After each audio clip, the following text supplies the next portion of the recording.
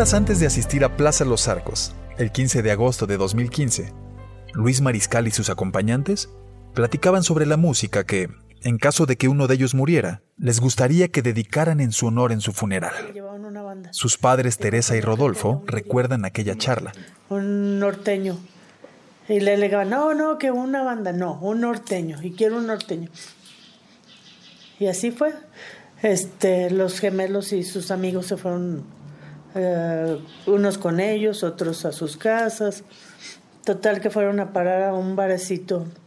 78 días más tarde, la música norteña sonaba en su funeral. ¿Quién no ha tenido alguna vez ese presentimiento previo a los nubarrones? Esa falta de aire repentina que se cruza con el pensamiento de que algo malo va a suceder. Que la desdicha acecha en alguna esquina.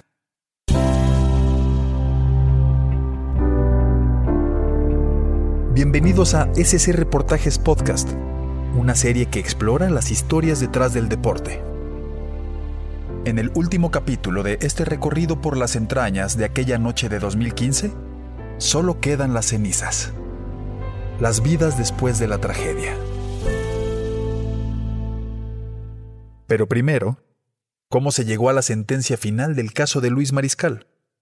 Todo se mantenía polarizado en la autoproclamada ciudad de la gente buena, según recuerda Juan Luis Díaz, el reportero que todos los días a las 6 de la mañana despierta a Aguascalientes con las noticias policíacas.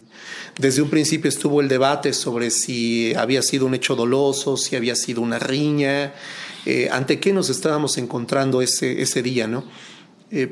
Pero aquí en Aguascalientes, entre nuestra sociedad, encontrabas de todo, pero no olvido yo ese grupo que siempre quiso o que siempre estuvo en contra del club. Les dieron el pretexto perfecto para golpear durante muchos meses al club y a los propios jugadores que pues en ese momento pues ya eran vulnerables de todo porque ya no se podían defender. A pesar de lo claras que eran las imágenes que mostraban los videos y de que su análisis daba un giro completo al caso, pasaron más de 2 años para que esa evidencia fuera tomada en cuenta por la justicia. Las cintas fueron dadas a conocer en noviembre de 2015. Pero desde entonces, todo se convirtió en un torbellino legal lleno de amparos, apelaciones y negativas en el Juzgado de Distrito de Aguascalientes. Fue hasta el 29 de enero de 2018. Sí, de 2018. Es decir, fue hasta 817 días después de su aparición que la Justicia Federal, por medio de los magistrados del Tribunal Colegiado, reclasificó el auto de formal prisión de lesiones dolosas calificadas con ventaja y fue tipificado como homicidio doloso en riña y lesiones dolosas en riña. Todo cambiaba radicalmente. Los jugadores vivirían muchos menos años en prisión. Retomo mi charla con Diego Hernández, el abogado que en un principio defendió a ambos jugadores, pero que en la parte final del juicio solo representó legalmente a Alejandro Molina. En términos de años o de tiempo de cárcel, ¿cuánto cambia jurídicamente el caso?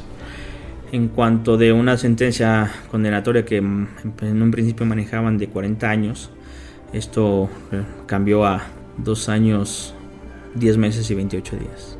Esa nueva sentencia era para Alejandro Molina, que salió de prisión el sábado 14 de julio de 2018. 2 días después de la liberación del jugador.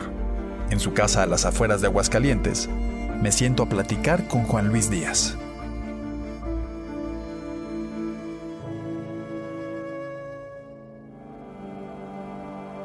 Como él, una vez que le dijeron, tu nueva acusación es en riña, él se declara culpable y dice, reconozco y acepto mi culpabilidad, entonces le dan el 50% y ese 50% eran 2 años, meses y días. Por eso él pudo salir sin haber pagado una sola cantidad de dinero, más que obviamente pues, lo que invirtió en sus abogados, pero purgó su sentencia, cumplió. Él en este momento no le debe nada a nadie, él puede caminar libremente por la ciudad. Sin embargo, por una diferencia en la estrategia de sus abogados, Luis Gorosito seguía en prisión. Jesús Figueroa fue el fiscal que llevó el caso.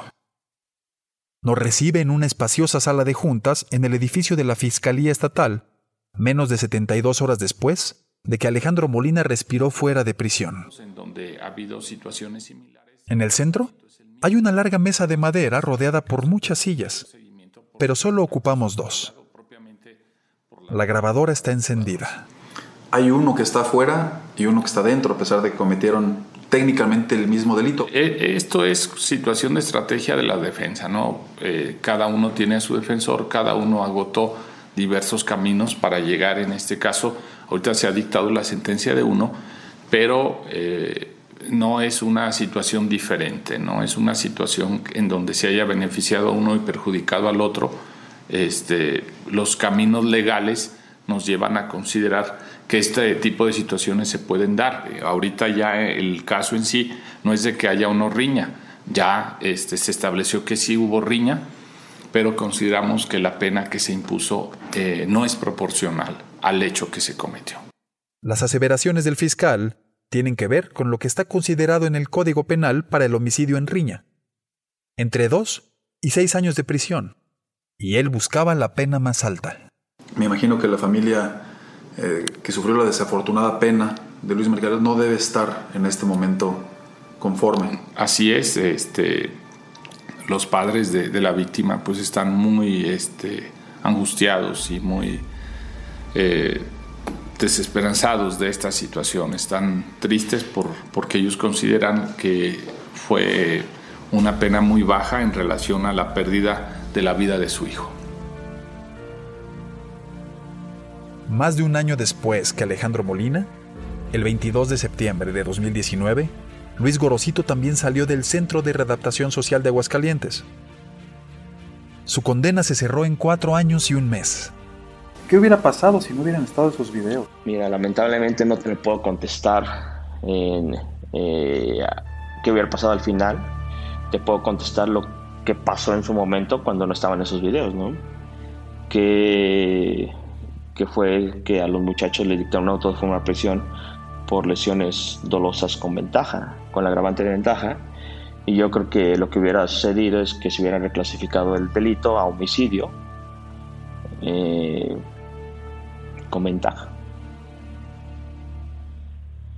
Todavía queda el dolor. Todo lo que ya sabemos. Pienso en la madre de Luis Mariscal, en los presentimientos, en los sueños. ¿O quién no ha despertado de un sueño con esa inexplicable sensación de que algo se rompió? De que algo triste está por suceder. Cuando repaso la historia, pienso en lo que soñó la hermana de Luis Mariscal antes de que todo se rompiera. Esto le contó a su madre el 15 de agosto de 2015, horas antes de Plaza Los Arcos, de la riña, de las lágrimas. Ese día tenemos una hija que vive en León y estaba embarazada de su primer bebé y llegó mi hija en la tarde y fue muy curioso porque estábamos aquí en la cocina y empezó a platicar que había tenido un sueño que lo impresionó mucho, que había ido a casa de mi hermana y que venía un perro grande, negro, y que le dijo mi hermana: aguas, crío, porque así le decíamos el crío. Aguas, crío, porque ese perro es el demonio y quiere atacar a alguien.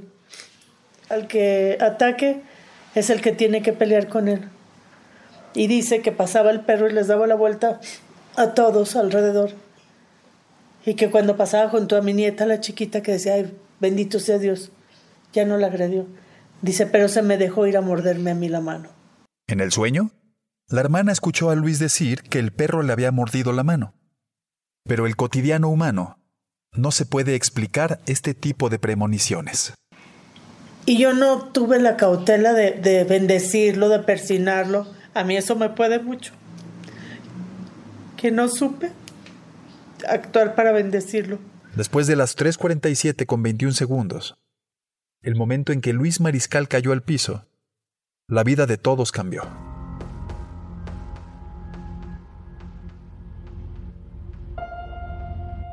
Aquí la historia y los sentimientos de los que quedan. Primero la voz de su padre, Rodolfo Mariscal, poco después de que Molina salió de prisión. Incluso la semana pasada en una entrevista me decían que qué esperaba. Yo le dije, a mí me servían más adentro, porque tienen que pagar su pena. Le dije, pero ellos estando dentro estaban más seguros porque yo paré muchas de las cuestiones que les iban o les querían hacer. Le dije, ya estando libres, ahí sí yo no los puedo ayudar porque ya no es cosa mía. Entonces yo incluso les digo, no me involucren en algo que pudiera pasar. No me involucren en lo que pudiera pasar. Habla el resentimiento de un padre que cree que no hubo justicia.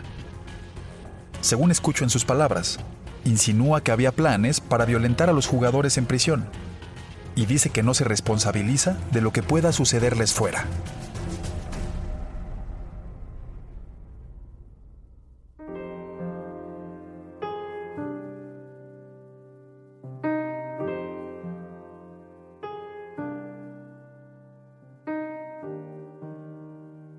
La mayoría de los protagonistas fueron buscados con micrófonos abiertos para que dieran su versión de los hechos. Sin embargo, prefirieron no dar declaraciones ante la grabadora. Eso no impide contar sus historias. Primero la de Gorosito. Un día después de salir de prisión y con el miedo a las represalias, voló a Uruguay. 10 días después de su libertad, el 2 de octubre de 2019, volvió a entrenar con su antiguo equipo.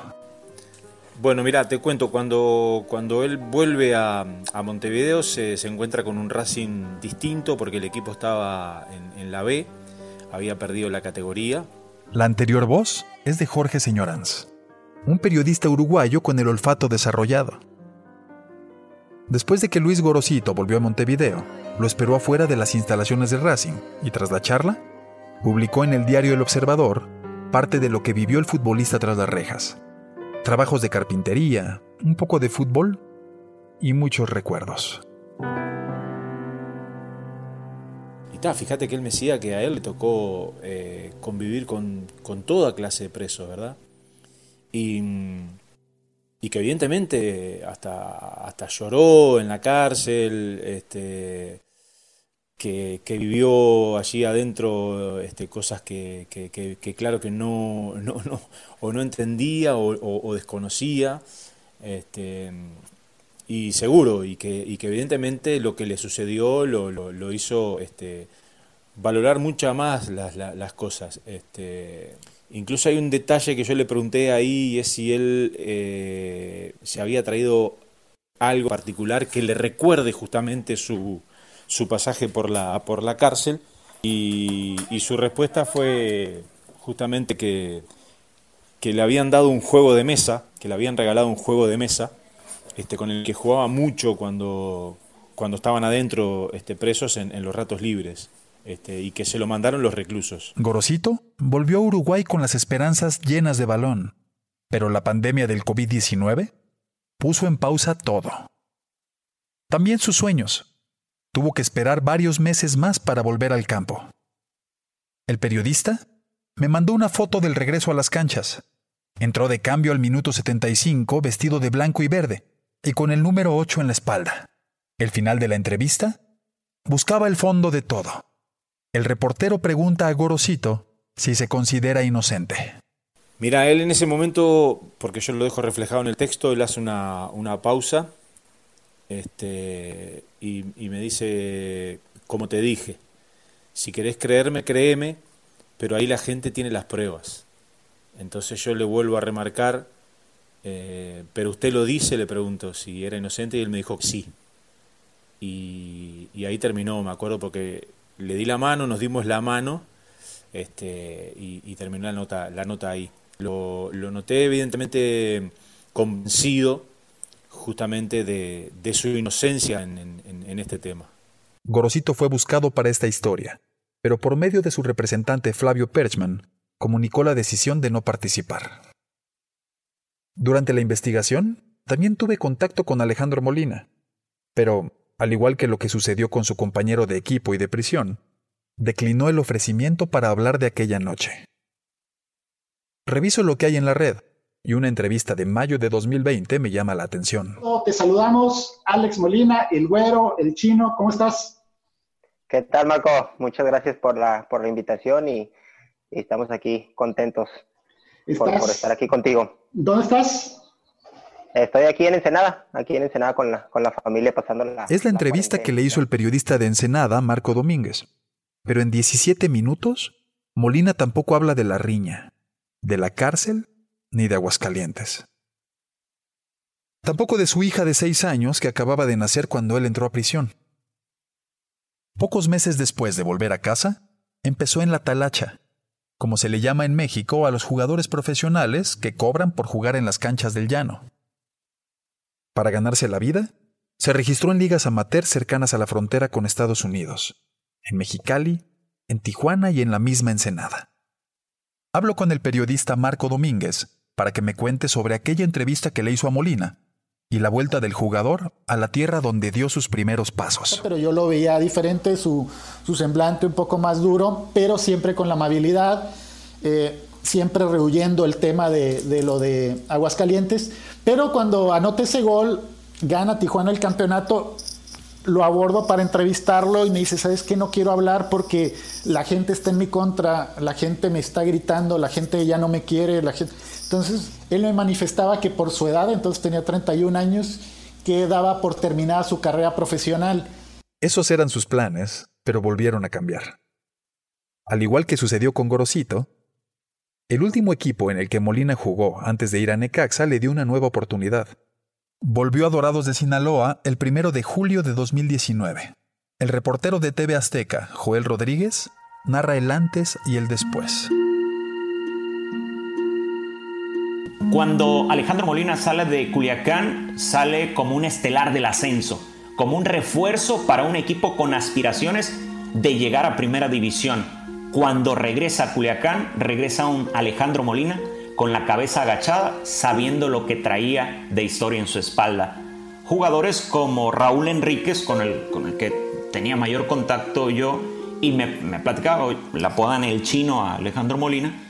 Decía, el Chino necesita a alguien que le eche la mano, dice, salió, no hizo dinero como jugador profesional. La nueva esperanza del profesionalismo se terminó pronto también. Y fue a causa de la pandemia del nuevo coronavirus. Vuelvo a la entrevista que dio en mayo de 2020. ¿Y cuánto te queda de contrato? Pues ahorita ya se me vence el contrato. Ahorita pues desgraciadamente por toda la situación primero de esta contingencia sanitaria y con las noticias últimas de que desaparece el ascenso, pues realmente estamos en un limbo, podría decirse, de que no saber qué va a pasar con nuestro futuro. Hay acantilados que parecen no tener final en una vida.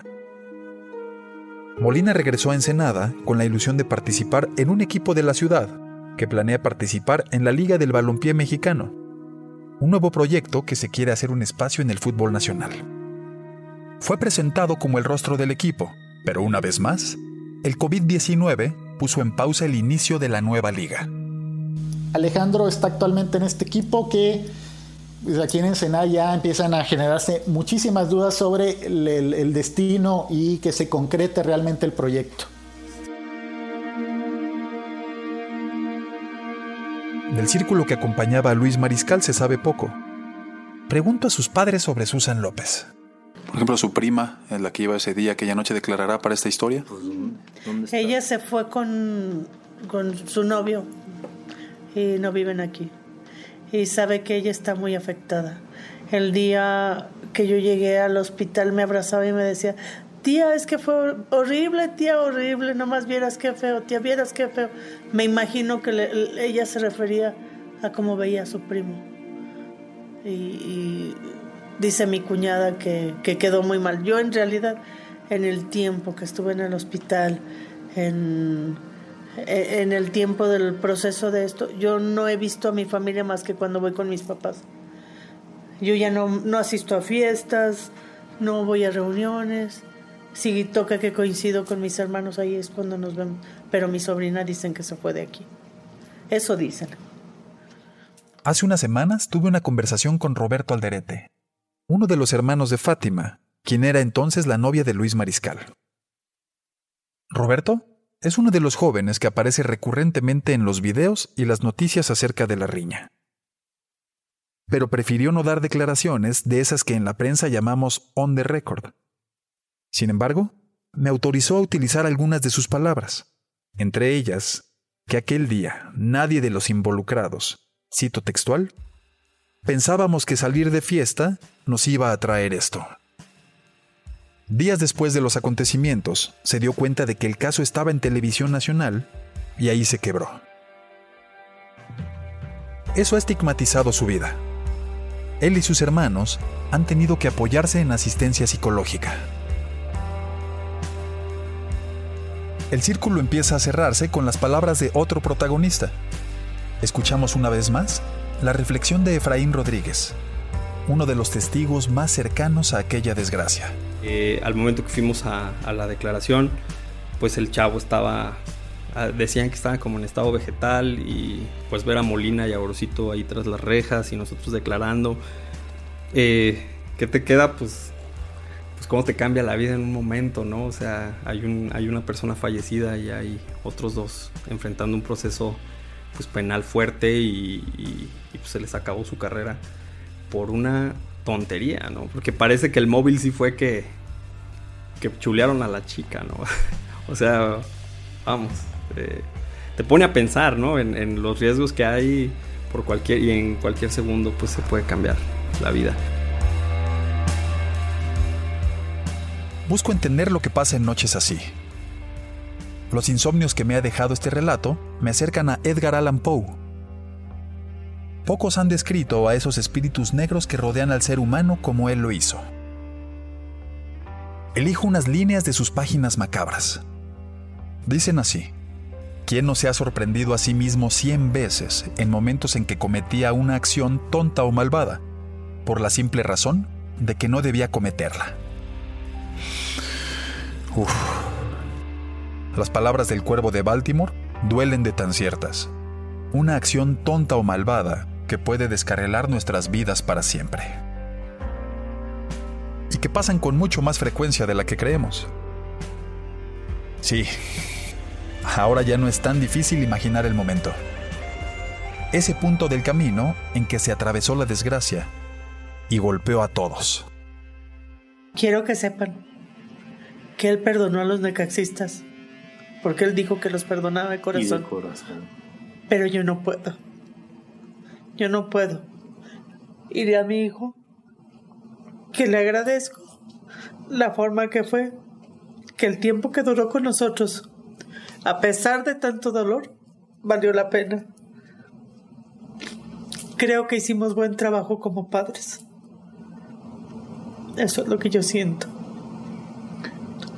¿Cómo lo dijo? ¿Cómo les externó este perdón de corazón? Es que vino una sobrina, nosotros somos católicos, y una sobrina de mi marido es cristiana, y nos pidieron permiso los cristianos para venir a hacer oración aquí con nosotros. Y mi marido siempre decía que tratándose de Dios, las cosas de Dios no se oponen, que viniera quien quisiera hacer oración. Y vinieron, y le dicen a la señora, la hermana de él, le dijo: Luis, fíjate bien lo que te voy a decir. ¿Estás dispuesto a perdonar a tus agresores? Él levantó su dedo y dijo que sí. Con todo mi corazón. Le leía uno sus labios. Con todo mi corazón. Así es que, de que estos se vayan a ir al infierno, no creo, porque ya los perdonó. Pero yo no puedo perdonarles que estén libres. Porque esto no es justicia. Que paguen aquí lo que tienen que pagar. Con sus culpas, con sus dolores, con sus rencores, con sus perdones, los protagonistas que quedan después de este relato salen a caminar a la calle. He escuchado el paso a paso de sus historias. Con un panorama más amplio del caso, después de acercarme a la mayoría de las ópticas y sus declaraciones, pienso en lo que pudo detonar todo aquella noche. Los presuntos piropos a Susan López, que en un inicio se pensó fueron el detonante de la bronca. o en los supuestos insultos racistas a Gorosito que escuchamos como posible causa después. Hoy ya no importa qué detonó la pelea. El único hecho comprobable es que la desgracia fue la que la terminó. Al volver a escuchar las declaraciones y al ver los videos una vez más, llego a la conclusión de que, como pasa siempre, todos los protagonistas en algún momento tuvieron la oportunidad de alejarse del conflicto, pero no lo hicieron. ¿Y por qué provocaron? ¿Y para qué regresaron? ¿En cuántas casas no se han preguntado eso en una reunión en la que toman café después de una desgracia? Una sobremesa con mi familia trae a la memoria 3 muertes conocidas que han dejado las peleas callejeras. Porque esta que contamos es una historia como hay miles.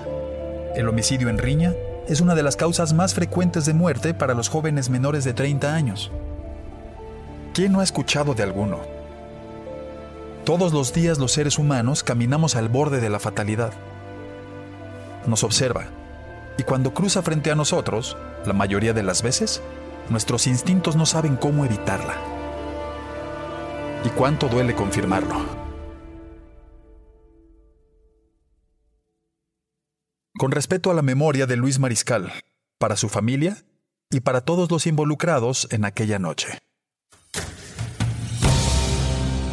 Los productores ejecutivos de SC Reportajes Podcast son Gustavo Coletti y Fernando López. Producido y escrito por Tlatoani Carrera.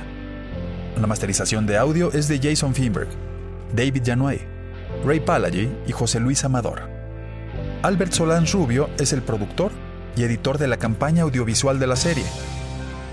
Los audios son cortesía de Radio Grupo.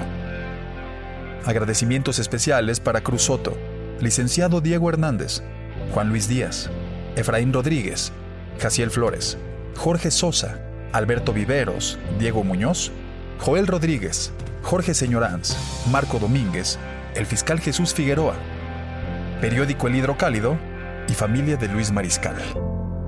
SC Reportajes Podcast es una producción de ESPN.